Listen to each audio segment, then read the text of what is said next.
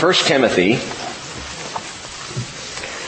chapter 6, we'll begin in verse 3. If anyone advocates a different doctrine and does not agree with sound words, those of our Lord Jesus Christ, and with the doctrine conforming to godliness, he is conceited and understands nothing.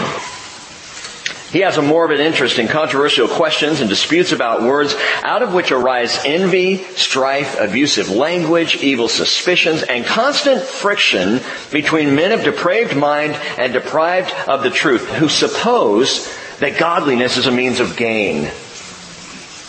But godliness is a means of great gain when accompanied by contentment, for we have brought nothing into the world, so we cannot take anything out of it either. If we have food and covering, with these we shall be content. But those who want to get rich fall into temptation and a snare and many foolish and harmful desires, which plunge men into ruin and destruction. For the love of money is a root of all sorts of evil. And some, by longing for it, have wandered away from the faith and pierced themselves with many griefs. Skip down to verse 17. Instruct those who are rich in this present world not to be conceited, or to fix their hope on the uncertainty of riches, but on God, who richly supplies us with all things to enjoy. Instruct them to do good, to be rich in good works, to be generous and ready to share, storing up for themselves the treasure of a good foundation for the future, so that they may take hold of that which is life indeed. Instruct those who are rich. So when the Bible commands that we instruct, any pastor worth his pulpit must do that. Must instruct. And must take that word seriously, and so I do. But let me ask you one more time, what is the goal of our instruction? All right. 1 Timothy 1:5, love from a pure heart and a good conscience and a sincere faith. That's why we teach. That's why we instruct. That's the point of the whole thing. Don't ever forget that. The goal of our instruction is love. So let's talk turkey this morning.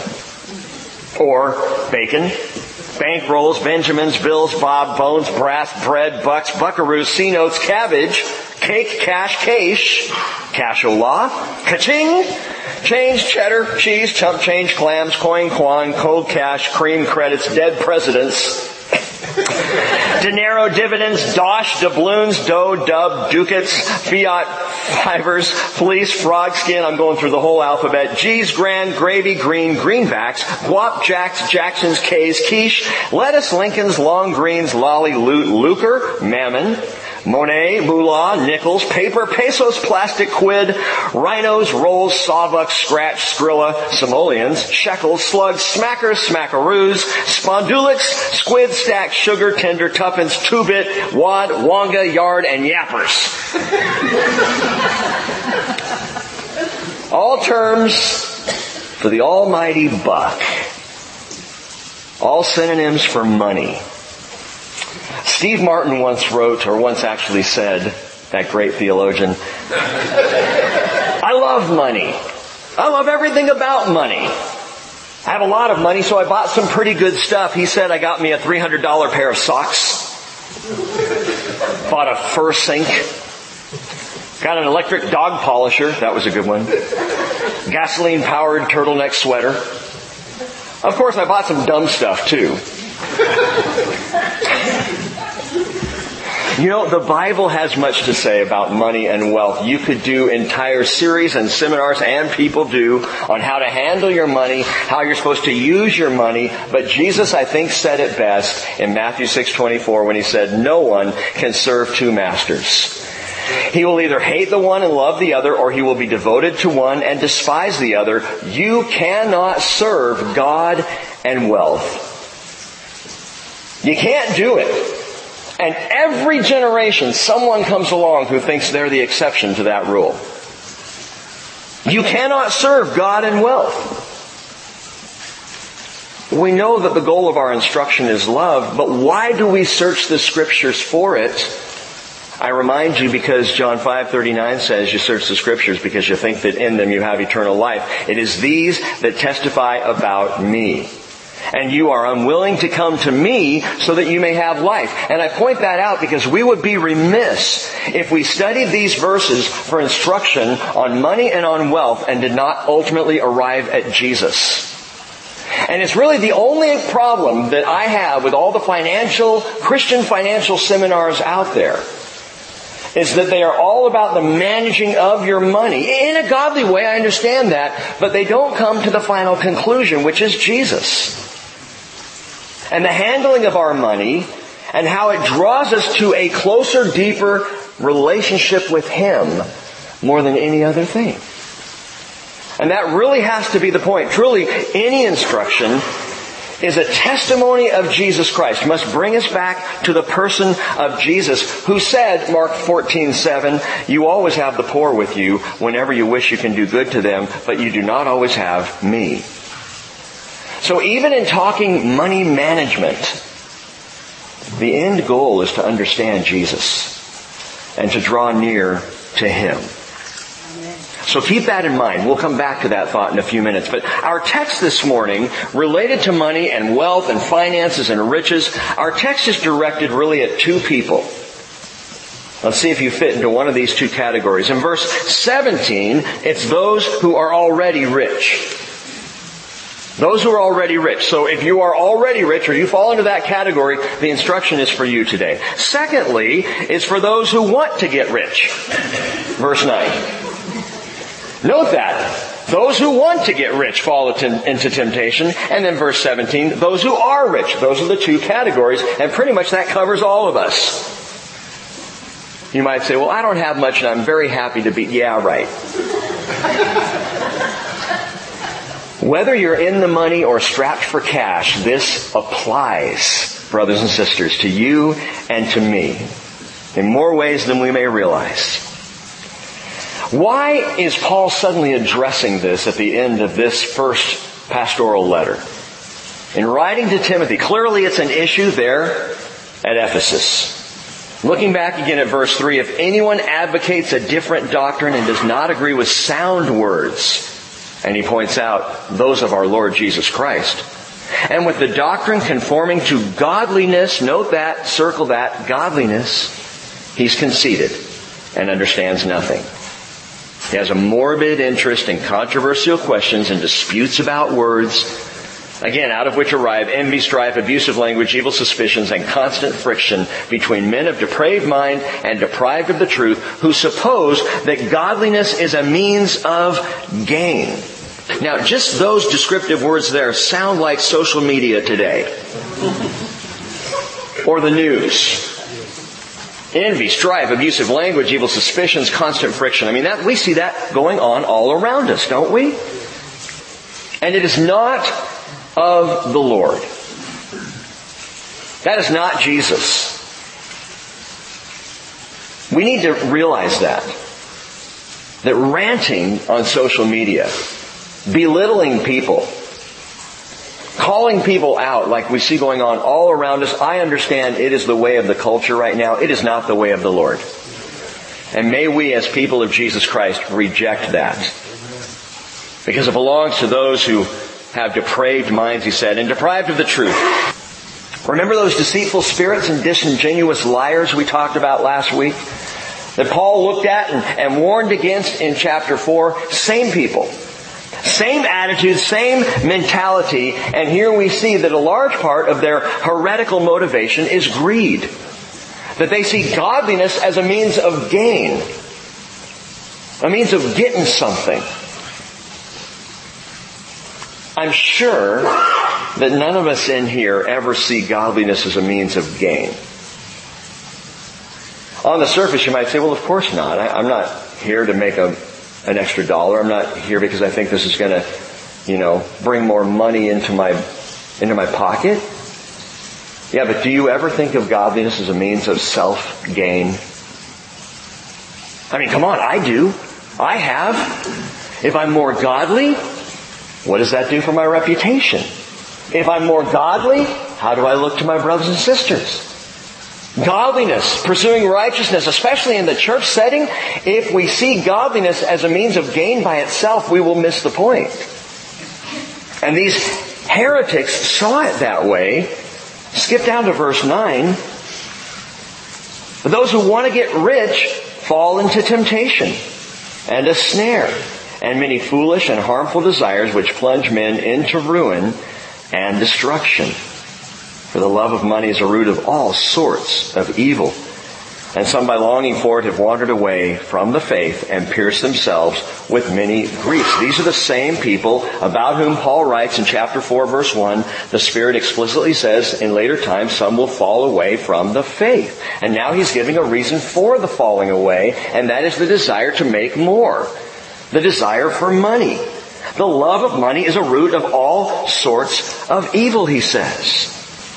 I have watched this happen too many times for it to be dismissed. Too many times over the years. Someone who's faithfully following Jesus, loves Jesus, at the church every time the doors are open, focused on the Lord, praising with all their heart, and then a business opportunity enters their life. And bit by bit by bit, it begins to contain and control them. And I could name names. I won't. But I've seen it happen again and again. This lure, this desire, we wouldn't think of it as a desire for wealth, but this desire to just be a little better off than I am right now. It's among the most dangerous hungers of the human heart. It is the one that will take you away from Jesus faster than almost any other. The first time that wealth or riches is even mentioned in the Bible is in Genesis. Very early on, and it's about Abram, who was Genesis 13. In fact, turn in your Bibles back to Genesis chapter 13. Abram in Genesis 13:2 was very rich. Did you know that? This wandering man, this called of God, was a very wealthy man. He was rich in livestock, in silver, and in gold. Genesis 13, verse 2. Genesis 13, verse 5 tells us something else. It says, Lot, who went with Abram, also had flocks and herds and tents. So uncle and nephew are well off. Wealthy boys. And the first mention of wealth in the Bible details a business crisis. Look at verse 6. The land, which, it could not sustain them while dwelling together. For their possessions were so great that they were not able to remain together. And there was strife between the herdsmen of Abram's livestock and the herdsmen of Lot's livestock. Now the Canaanite and the Perizzite were dwelling in the land, along with the flashlight and the megabyte. Verse 8 says, So Abram said to Lot, Please let there be no strife between you and me, nor between my herdsmen and your herdsmen, for we are brothers. Is not the whole land before you? Please separate from me. If to the left, then I'll go to the right. And if to the right, then I will go to the left. So good heart. Just because you have wealth, because you have riches, doesn't mean you're inherently a sinner. You can be good-hearted, and I have seen wealthy, well-off people be some of the most generous, giving, good-hearted people that I know. So it's not a matter of having money that is the problem. It's what money does to the heart. And it did not appear to affect Abram so much. Lot, however, lifted up his eyes, verse 10, and he saw all the valley of the Jordan, that it was well watered everywhere. This was before the Lord destroyed Sodom and Gomorrah. Like the garden of the Lord, like the land of Egypt as you go to Zoar. And so Lot chose for himself all the valley of the Jordan. And Lot journeyed eastward. Thus they separated from each other. Abram settled in the land of Canaan, while Lot settled in the cities of the valley and moved his tents as far as Sodom. Now the men of Sodom were wicked exceedingly and sinners against the Lord. Oh, that land, it looked so good. If you want to take a good view of that land today, come with us on our tour to Israel. Ride the trolley up to the top of Masada.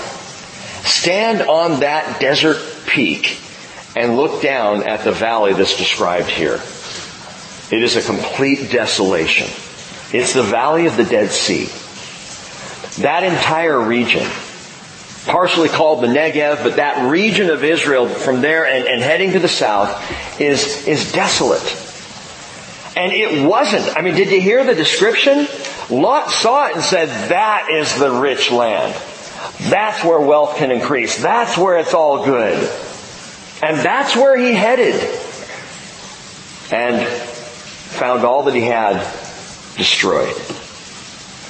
The land was good. Lot had eyes for it, and he ended up pierced with many griefs. He would, at the end of this story, lose his home, his friends, his business associates, his flocks, his herds, his land holdings, his wife. He would lose it all because of the lure of what appeared to be good. That has been the lure of humanity since the very beginning.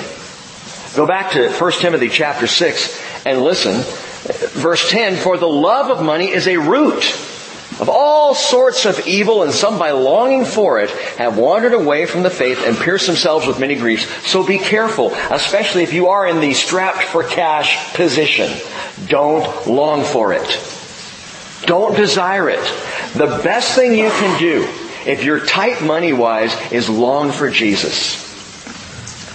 In fact, it was Jesus who said, seek first the kingdom and His righteousness, and all these things will be added to you as well. So the best thing you can do if you're tight is seek Jesus. Seek the kingdom. Pursue righteousness. Oh, but Rick, what does that have to do with making money? I gotta make money. You need to follow Jesus.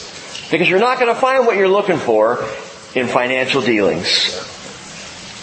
Now note this in verse 10. He says, well, it's not money that's the problem.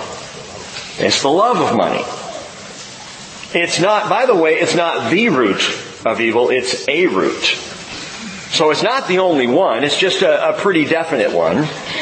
And it's not all evil, as if just kind of generic evil out there. No, it's a root of all sorts of evil. Because you can track so many different evil and wicked things in our world, you can track directly back to the love of money, to the desire for gain, for more wealth. Literally translated, verse 10 should read, for a root of all kinds of evil is the love of money. Now, Paul is probably quoting a known proverb here. There were many proverbs in the day that were spoken, very similar to this. Diogenes, he wrote, the love of money is the mother city of all evils. And that's good. And it's not just a non-believer issue, it is a church problem. If you'll listen to this, this is Revelation chapter 3, verse 17.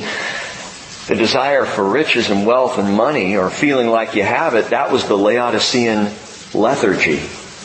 Revelation 3:17 reads, because you say, I am rich, and have become wealthy, and have no need of, or have need of nothing, and you do not know that you're wretched and miserable and poor and blind and naked. I advise you to buy from me gold refined by fire, so that you may become rich, white garments, so that you may clothe yourself, and that the shame of your nakedness will not be revealed, and eye salve to anoint your eyes so that you may see. And then Jesus says, those whom I love, I reprove and discipline, because the goal of our instruction is love.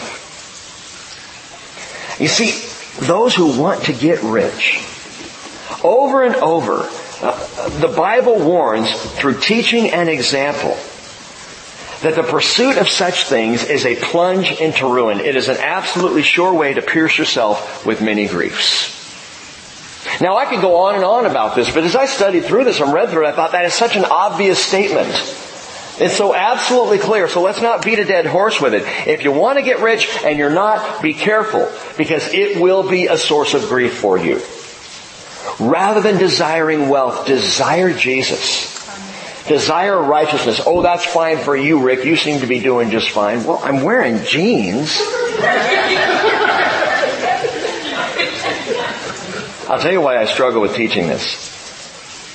Because as a pastor, I am truly well taken care of. My family is. I can't even tell you how good this fellowship has been to us. in taking care of our needs and looking after us. More than I ever expected. How much, Rick? I'm not going to tell you. But I don't find myself falling into the category of those who want to get rich. I find myself in the category of those who are. And I kind of think that most of us here are in that place. Well, I'm not. Okay, listen. What about those who are already rich? Clearly for those who want to get rich, man, the comment is replace that desire with a desire for Jesus. Focus on Him. Let righteousness in the kingdom be your focus. Otherwise you will find yourself snared. But those who are already rich, listen. According to statistics from the World Bank, the typical person in the bottom 5% of American income distribution is still wealthier than 70% of the world's inhabitants. Let me say that again. Be really clear. Those who are in the bottom 5% of American income distribution are still wealthier than 70% of the world's inhabitants. And you know what else? That lower 5% of income in America is also as rich as the top 5% in India. So perhaps we need to rethink how truly wealthy we are. And think about a couple of the wealthiest men who ever lived, David and Solomon. Do you realize that you have more access to filling desires than either of them had? I mean, in the world in which we live, at our fingertips in America, we are absolutely filthy rich in this country. The richest country ever on the face of the earth in all history. That describes all of us. Now, if you're in that bottom 5% of income distribution and you're struggling financially, I understand that. But get perspective that you are among the wealthiest people on the face of the earth. So from a God perspective looking down, you already have so much more than you think you do. Verse 17, instruct those who are rich in this present world not to be conceited, or to fix their hope on the uncertainty of riches, but again, on God, who richly supplies us with all things to enjoy. People love to point out that it's not money, it's the love of money that's the real problem. And truly it is. However, the Hebrew Scriptures throughout warn that merely having wealth carries with it its own heavy burdens of temptation. Turn back to the Psalms. Psalm 49. Out in the middle of your Bibles. Psalm 49.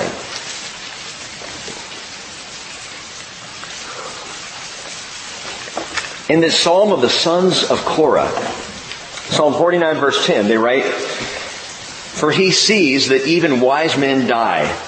The stupid and senseless alike perish and leave their wealth to others." Their inner thought is that their houses are forever. Their dwelling places to all generations. They have called their lands after their own names. But man in his pomp will not endure. He's like the beasts that perish. It is a lie of every generation that somehow by amassing my wealth, my portfolio, that I'm going to be okay. No, you're going to die. We talked about that last week. And you cannot take that with you. You can amass all amounts of wealth, and yet disease will not avoid you.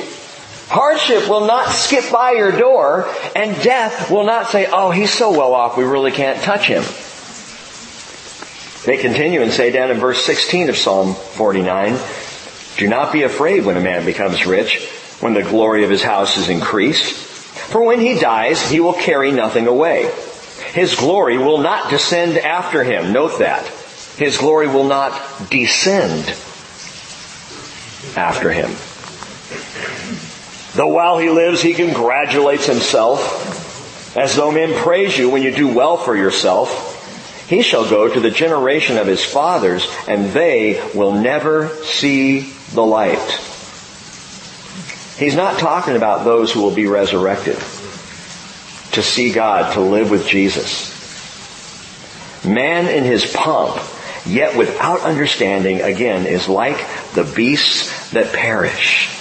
Paul tells Timothy to instruct the rich not to be conceited or to fix their hope on the uncertainty of riches.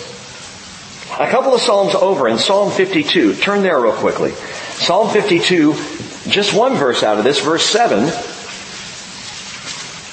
David says, "Behold the man who would not make God his refuge, but trusted in the abundance of his riches, and was strong in his evil desire." Proverbs 18 verse 11 says, "A rich man's wealth is his strong city, and like a high wall in his own imagination." Proverbs 23 verse 4, "Do not weary yourself to gain wealth. Cease from your consideration. When you set your eyes on it, it's gone. For wealth certainly makes itself wings like an eagle that flies the heavens." In other words, it is fleeting, it will fly away. And the Lord said through the prophet Jeremiah chapter 9 verse 23, "At a time when many in Israel were trusting in their wealth and the riches of the temple to save them, thus says the Lord, let not a wise man boast of his wisdom. Let not a mighty man boast of his might. Let not a rich man boast of his riches. But let him who boasts boast in this, that he understands and knows me." The greatest wealth you can ever imagine comes solely of knowing Jesus Christ and of being in a relationship with God. Solomon understood this. Let's consider this even a little further here. Turn to Ecclesiastes chapter 5. The old preacher understood well the piercing grief of wealth. And he describes it. He saw the cash, the stash, and the crash, all three. Watch this. Ecclesiastes 5 verse 10.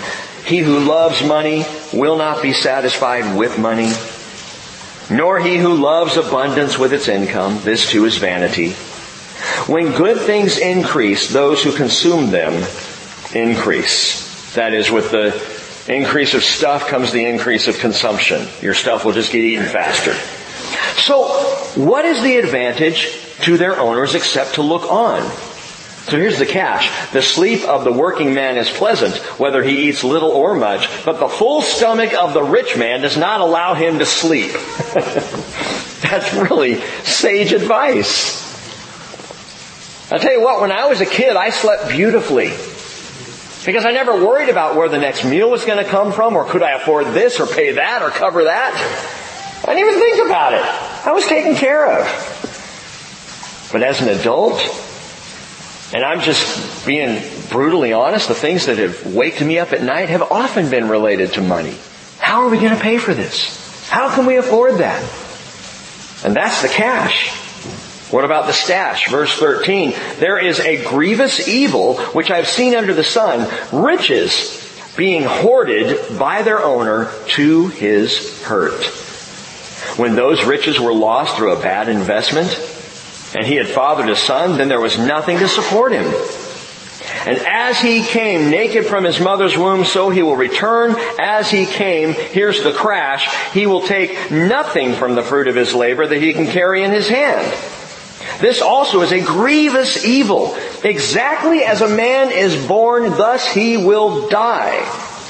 So what is the advantage to him who toils for the wind throughout his life? He also eats in darkness with great vexation, sickness, and anger. Sounds like the ramblings of a bitter old rich man. Verse 18, "Here is what I have seen to be good and fitting. Eat, to drink, and enjoy oneself in all one's labor in which he toils under the sun during the few years of his life, which God has given him, for this is his reward." Note that. If you make it all about what you have now and you're experiencing this life and the wealth now, that's it. That is your reward. Enjoy it now, because that's the only reward. Furthermore, as for every man to whom God has given riches and wealth, He has also empowered him to eat from them and to receive his reward and rejoice in his labor. This is the gift of God. Note this, verse 20. For he will not often consider the years of his life, because God keeps him occupied with the gladness of his heart. What does that mean? Listen, Solomon, the preacher here, he's not saying that God is underhanded in distracting people from considering life. What he's saying here is that God enables all people, rich believers, rich non-believers, He enables all people to enjoy life. Have you seen a non-believer just happy in their life with all they have and their stuff and their riches? See, I have. I think we all have. Have you ever wondered about that? I am up every Sunday morning. I show up Wednesday nights. I study my Bible. I'm struggling. And yet that guy has all kinds of wealth. How is that fair, Lord? And I believe the Lord would tell me, I'm giving them so much because this is all they'll ever have. This is it. God in His grace blesses people. And sometimes He will go overboard and bless someone for whom this life is it. I'll tell you what, I would rather be poor all my days in this world and be rich with Jesus in heaven. But that's the other option. And so God is gracious. He is good. People don't even realize this. Those who say, where's your God when this happens? Or those who rail against God and yet have so much don't even realize what they have is a gift of grace. From a loving God who says, you don't know me, you have rejected me, I'm going to provide for you anyway. And He does. God knows for those who reject Him, this is the best it will ever be. Their best life now. Here's the underlying question of Solomon, and I believe of the Hebrew Scriptures when it comes to wealth. What's the reward you're looking for? What do you want? Do you want it now? Or do you want it then? Doesn't mean that you won't be blessed now. But it also doesn't mean that you will be blessed now. What do you want for your reward? You want it now or later? Isaiah 62:11, Behold, the Lord has proclaimed to the end of the earth, say to the daughter of Zion, Lo, your salvation comes. Behold, His reward is with Him, and His recompense is before Him. Isaiah prophesied 7 centuries before Jesus, that He's coming and He's going to bring His reward with Him. And of course, what did Jesus say in Revelation 22:12? Behold, I am coming quickly, and my reward is with me to render to every man according to what he has done. So then, what are the well-off to do with all this? Back in 1 Timothy, verse 18, Paul says to Timothy, instruct them to do good, to be rich in good works, to be generous and ready to share, storing up for themselves the treasure of a good foundation for the future, so that they may take hold of that which is life indeed. Paul is clearly speaking by the Spirit of Jesus Christ here, because it was Jesus who said in Matthew 6:19, do not store up for yourselves treasures on earth, where moth and rust destroy, and where thieves break in and steal. Store up for yourselves treasures in heaven, where neither moth nor rust destroys, where thieves do not break in or steal. For where your treasure is, there your heart will be also. Are you wealthy, or even want to be wealthy? Be rich in love. Are you blessed, or even want to be blessed? Be a blessing to others. And in so doing, as we pour out all that is poured into us, as we pour it out, we store up in heaven. The reward there becomes greater, not the reward here. There is no promise in Scripture, by the way, that if you pour out blessing on others, that you will be poured out upon constantly. Except that 2 Corinthians 9:8 tells us God is able to make all grace abound to you, so that always having all sufficiency in everything, you may have an abundance for every good deed. That's not quid pro quo. It just means God's going to take care of you. He will provide. He'll make sure you have every single thing that you need, such that you can give to those who don't. Paul is teaching truth over and against those deceivers who suppose that godliness is a means of great gain. And they're completely missing it. They're completely missing it. Look back at verse 6 now. Godliness is a means of great gain when accompanied by contentment. For we brought nothing into the world, so we cannot take anything out of it either. If we have food and covering, with these we shall be content.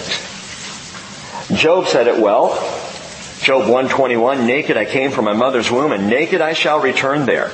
The Lord gave, and the Lord has taken away. Blessed be the name of the Lord. So here's a good thing to remember. You get to take everything out that you brought in. In the moment of your birth, whatever you had on hand, that's what you get to take with you.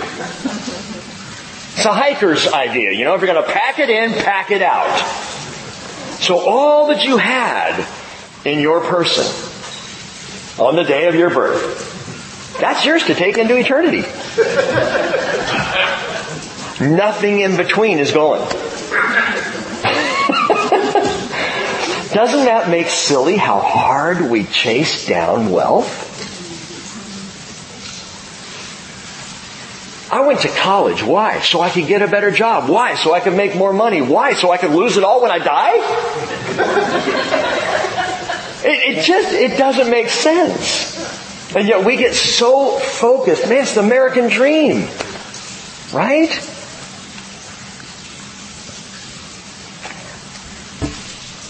He says if we have food and covering, with these we shall be content. You know what that is? Well, you know what food is. Covering, we're not talking about a house. We're talking about clothing. It's also translated raiment, or the shirt on your back. If you can eat. Did you have breakfast this morning? Anyone not have breakfast? Some of you may have chosen not to have breakfast, whatever diet you're on. Anyone not able to have breakfast because there wasn't anything in the fridge? Even ketchup. Anyone not dressed this morning? Thank you for coming dressed. Clothing and the shirt on your back. If you eat today, if you are clothed today, with these we shall be, and here's the key word of the whole thing, content. I was studying through all these things and okay, so is this just like hammering on all of us for how well off we are? Or is it just making us feel certain things about money or the acquisition of wealth? What's the deal here, Lord? What do you want instructed here? And I really didn't know. Through most of Thursday, as I kept coming back to this, reading it, thinking about it, and coming back to it again, I didn't know. I guess we'll just instruct them not to be rich. No, that's not the point. So what's the point, Lord? I kept asking, what is the point, Lord? And He brought it right back to contentment. Let me ask you this morning, and don't go easy on yourself with this question. Are you content? If nothing in your life changes until Jesus comes or you die, are you content?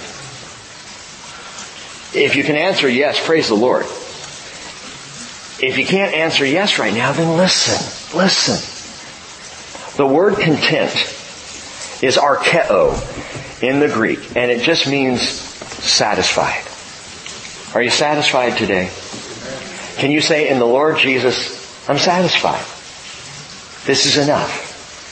That's also what arkeo means. It means enough. And see, the question is, well, how much is enough? Seneca said, it is not the man who has too little, but the man who craves more that is poor. Poverty is not determined by how much or how little you have. It's determined by how much more you want. You could be a billionaire and be in poverty because you want more. Because you crave for more. I like this one. George Bernard Shaw said, if all the economists were laid end to end, they'd never reach a conclusion.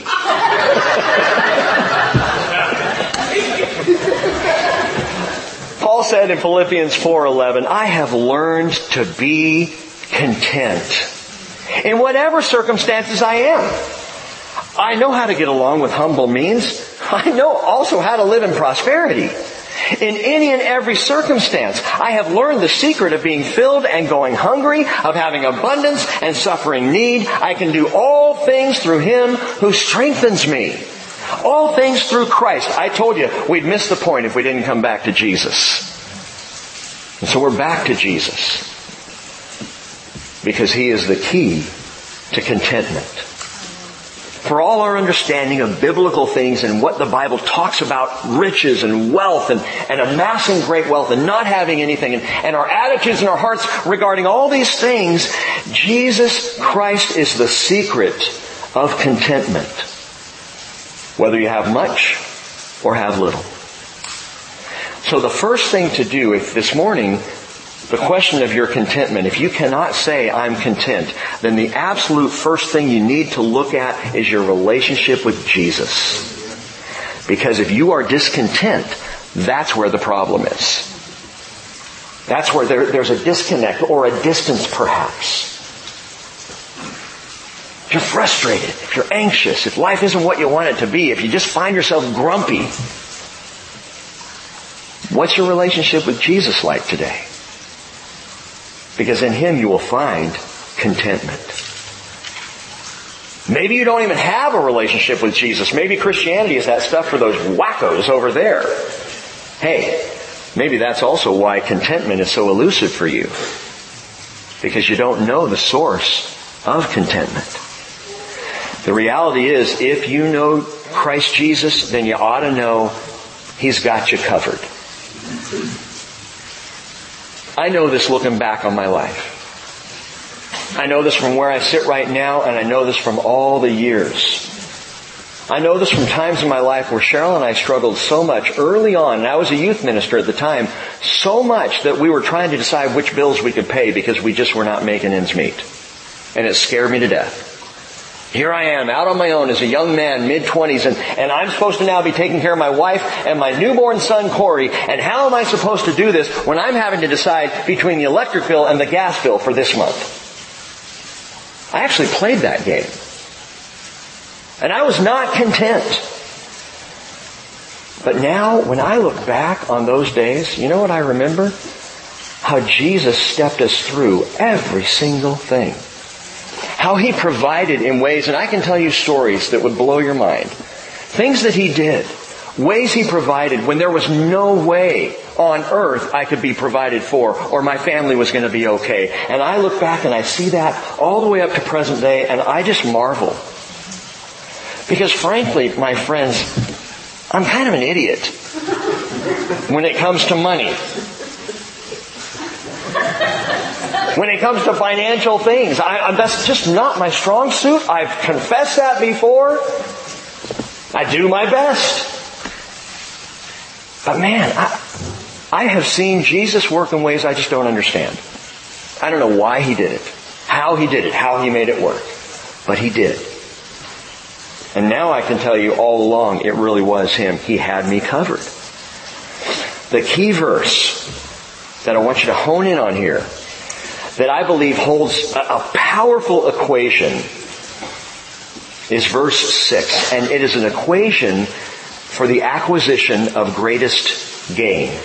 Verse 6 again, godliness is a means of great gain when accompanied by contentment. In other words, godliness plus contentment equals greatest gain. It adds up. Godliness plus contentment equals great gain. How does that work? Let me break it down for you. What is godliness? Godliness is the person of Jesus Christ. Look back at verse 16 of chapter 3, 1 Timothy 3:16. By common confession, great is the mystery of godliness. He who was revealed in the flesh, was vindicated in the Spirit, seen by angels, proclaimed among the nations, believed on in the world, taken up into glory. Jesus is the mystery of godliness. Meaning He is what godliness looks like, but He is also how godliness gets into you. How I become godly.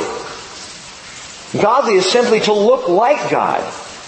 Eve wanted to look like God. The secret was not in the apple or the fruit. We don't know what kind of fruit it was. The secret was not in the fruit. The secret was not in becoming more of herself, more spiritual, more godly. You want to be like God, Satan said? Disobey Him. The secret to godliness is not amassing righteousness around yourself. It is not scripture memorization, although the Bible is a great and powerful tool. It is not my ability to pray in eloquent words, although prayer is vital to our lives. No, godliness depends on one thing and one thing alone, and that is Christ in you. You will not make yourself godly. But Christ in you is the hope of glory. Colossians 1:27. We talked about midweek. It's called the treasure in earthen vessels. 2 Corinthians 4:7. Remember, Paul said we have this treasure in earthen vessels, meaning that we are clay pots. Broken, cracked, messed up. We are just empty pots. But we have a treasure in us. Christ in us. The mystery of godliness, how a human being can be godly, is because Jesus has now entered in you. He's taken up residence. He abides. And so the person of Christ is godliness. The teachers in Ephesus didn't understand that. They missed it completely. They supposed that godliness was a means of gain. They didn't realize the only gain that godliness refers to is gaining Christ. They didn't have Christ, so it was all counterfeit money. Godliness is the person of Christ. Add to that then contentment, and this is huge. Add contentment. What is contentment? It's the peace of Christ. But not some esoteric spiritual peace. You know, in churches, one of the traditions in more liturgical churches is in the passing out of communion to pass out the bread and say, peace of Christ, the peace of Christ, the peace of Christ. And you take it and man, I don't mean to belittle the practice because I think it can be very profound. But I think we miss it when we take that cracker, put it in our mouths and go, oh yes, I feel the peace. I got the peace. It's the peace and love. It's peace. It's groovy peace. It's not some spiritualized thing. When I tell you that contentment is the peace of Christ, I am talking about the peace of Christ, the contentedness of Jesus. Was Jesus content? Was He a man at peace? Paul says in almost every single one of his letters, grace and peace to you in Christ Jesus. Why? Because grace and peace are displayed in Christ Jesus, displayed throughout His ministry life. You want a picture of peace? Look at Jesus. Jesus was homeless. At least during His entire ministry. When He finally moved out on His own, a homeless man. He said in Matthew 8:20, the foxes have holes and the birds of the air have nests, but the Son of Man has nowhere to lay His head. Where are you going to sleep tonight, Jesus? I was thinking about over there under that olive tree. Might be a nice spot. The only place He ever had to lay His head was when someone opened the door of their home and said, hey, come stay here. Hey, come rest here. Hey, we'll provide for you here. Jesus had a group of women following Him who basically were His support. A group of well-off women who decided that their well-offness was best spent on this homeless rabbi. And they followed Him around and took care of Him. Listen, He was the God who had everything who became the man who had nothing. And was completely content. That's what I'm talking about when I say contentment. Godliness, the person of Christ, plus contentment, the peace of Christ. Listen to these descriptions of this peaceful, contented man. Isaiah 42 verse 1, behold my servant whom I uphold, my chosen one in whom my soul delights. I've put my spirit upon him. He will bring forth justice to the nations. How's He going to do that? How's He going to bring forth justice? Well, He's going to get a big army, and then He's going to start marching from nation to nation, conquering everywhere. No. He will not cry out or raise His voice, nor make His voice heard in the street. A bruised reed he will not break, and a dimly burning wick he will not extinguish. He will faithfully bring forth justice. It's not a loudmouth. It's not a blowhard. Jesus would not have been on Twitter. Zechariah chapter 9, verse 9 says this about him. Rejoice greatly, O daughter of Zion. Shout in triumph, O daughter of Jerusalem. Behold, your king is coming to you. He is just and riding on a tank. He is just and endowed with salvation, humble, and mounted on a donkey, even on a colt, the foal of a donkey. Or 1 Peter chapter 2, verse 23, while being reviled, he did not revile in return. While suffering, he uttered no threats. He kept entrusting himself to him who judges righteously. In Jesus we see the persona of perfect peace. I have found, and try this, I have found in my life when I get uptight, when I get tense, when I get worried or anxious, that if I will just start reading one of the Gospels, the anxiety goes down. If I just start looking at Jesus and how He dealt with the conflict and the difficulties and the hardships that were thrown at Him in His life, it's just relaxing to me. My favorite place to be over the years of teaching here at the Bridge has been in the Gospels, because every time we get to a Gospel, it's interesting, my entire life just goes, as we think about the peace that is in Jesus. Unshakable composure. Well, wait a minute. What about when He lost it in the temple? We talked about that just this last Friday night at Connect. How He both began and ended His public ministry. John chapter 2, He began, and then Matthew, Mark, and Luke show this at the end. I believe it happened both times. He cleaned out house. Cleaned the temple. Making a whip, a scourge to whip and snap and crack. The Bible says He overturned tables. He dumped out pots of money. He drove out the money changers. I mean, that's tough.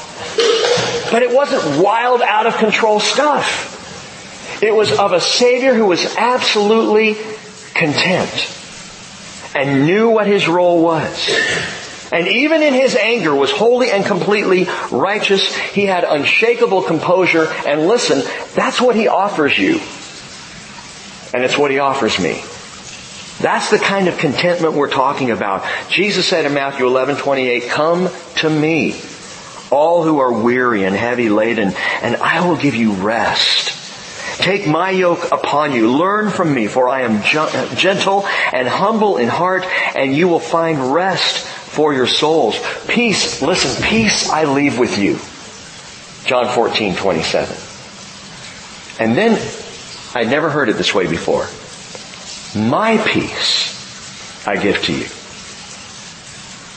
There is no peace like that. There is no composure like the composure and peace of Jesus Christ. My peace I give to you. Not as the world gives do I give to you. Do not let your heart be troubled, nor let it be fearful. Contentment is the peace of Christ. And He says, my peace that you see in me, that you know is about me, that is shown in everything that I do, that's the peace I'm offering you. That I will give to you. That you can be as peaceful and as contented as Jesus Himself. And so work the equation, my friends. Godliness, that is the person of Christ in me, with contentment, that is the peace of Christ in me, yields great gain. And what's the great gain? The presence of Christ in me. The presence of Christ. He is the reward. He is the great gain. It's not all of a sudden that if I pursue godliness, Christ in me, and I add that to contentment, now I have the peace of Christ, that He's going to give me something. I'm going to watch my stocks go through the roof. No. It's Him. What you discover at the end of a life, pursuing godliness and living with Christ-like contentment, what you discover is the reward is Jesus. And you find out that all along that was your joy. All along He is and was the point. Behold, I'm coming so quickly. My reward is with me to render to every man according to what he's done. My reward is with me. Why, Lord? Because I am the reward. Genesis chapter 15, it's what God said to Abram. Hey, Abram, do not fear. I am your shield and your exceedingly great reward. It's me. It's a relationship with me. That's the whole thing. And that's why Paul said in Philippians 3:7, whatever things were gained to me, those things I have counted as loss for the sake of Christ. More than that, I count all things to be lost in view of the surpassing value of knowing Christ Jesus my Lord, for whom I've suffered the loss of all things and count them but rubbish, so that I may gain Christ. He's the whole thing. He is godliness. He is contentment. And when you receive both from Him, you receive the greatest gain, and that is Jesus Himself. And I finally understood that this is not a condemnation here by Paul to Timothy of worldly wealth. It's an invitation to eternal wealth, to eternal gain, and that gain is Jesus. 2 Thessalonians chapter 2 verse 14, it was for this He called you through our gospel, that you may gain the glory of our Lord Jesus Christ. Jesus is godliness, Christ is contentment, and Jesus Christ is our greatest gain. So that, 1 Timothy 6:19, we may take hold of that which is life indeed. Father, You are life indeed. Jesus, You said, I came that they might have life and have it abundantly. And then You went on to describe how You would abide in us. Oh, how marvelous is the life of Christ in us. And Lord, the godliness that just happens, that we pursue that just by pursuing You, Lord Jesus. And then the contentment that comes over us. The stress, the strain, the worry, the fear, the doubts, the anxiety. Lord Jesus, it goes away when You are present. It goes away when You are the focus. My prayer for us this morning is that we will pursue godliness. That we will receive the contentment of Christ, and in so doing, we will know the greatest gain that any person can ever know in this life. And that is You, Lord Jesus. Father, some this morning are really struggling financially. I pray for them. I pray for Your provision. But more than Your provision, I pray for Your presence. I ask, Lord, that today, as we leave this place, that every one of us go with a greater sense of Your presence in our lives than we may have had before. And may that, Your presence, be first our provision. And then secondly, Lord, provide. You said food and clothing. You said the Gentiles long for these things. How much more will Your Heavenly Father take care of these things? And so, Father, would You, for all who believe, give us that sense of contented peace because of Your presence with us today. And Lord, for the person not believing, it may be the Christian not believing. But for the person not believing this morning, Father, I pray that realization will come. Revelation, Father, will come this morning. That it is only in Jesus that we find the gain that we so desire. Holy Spirit, speak to us now. Draw us to You. In Jesus' name, amen.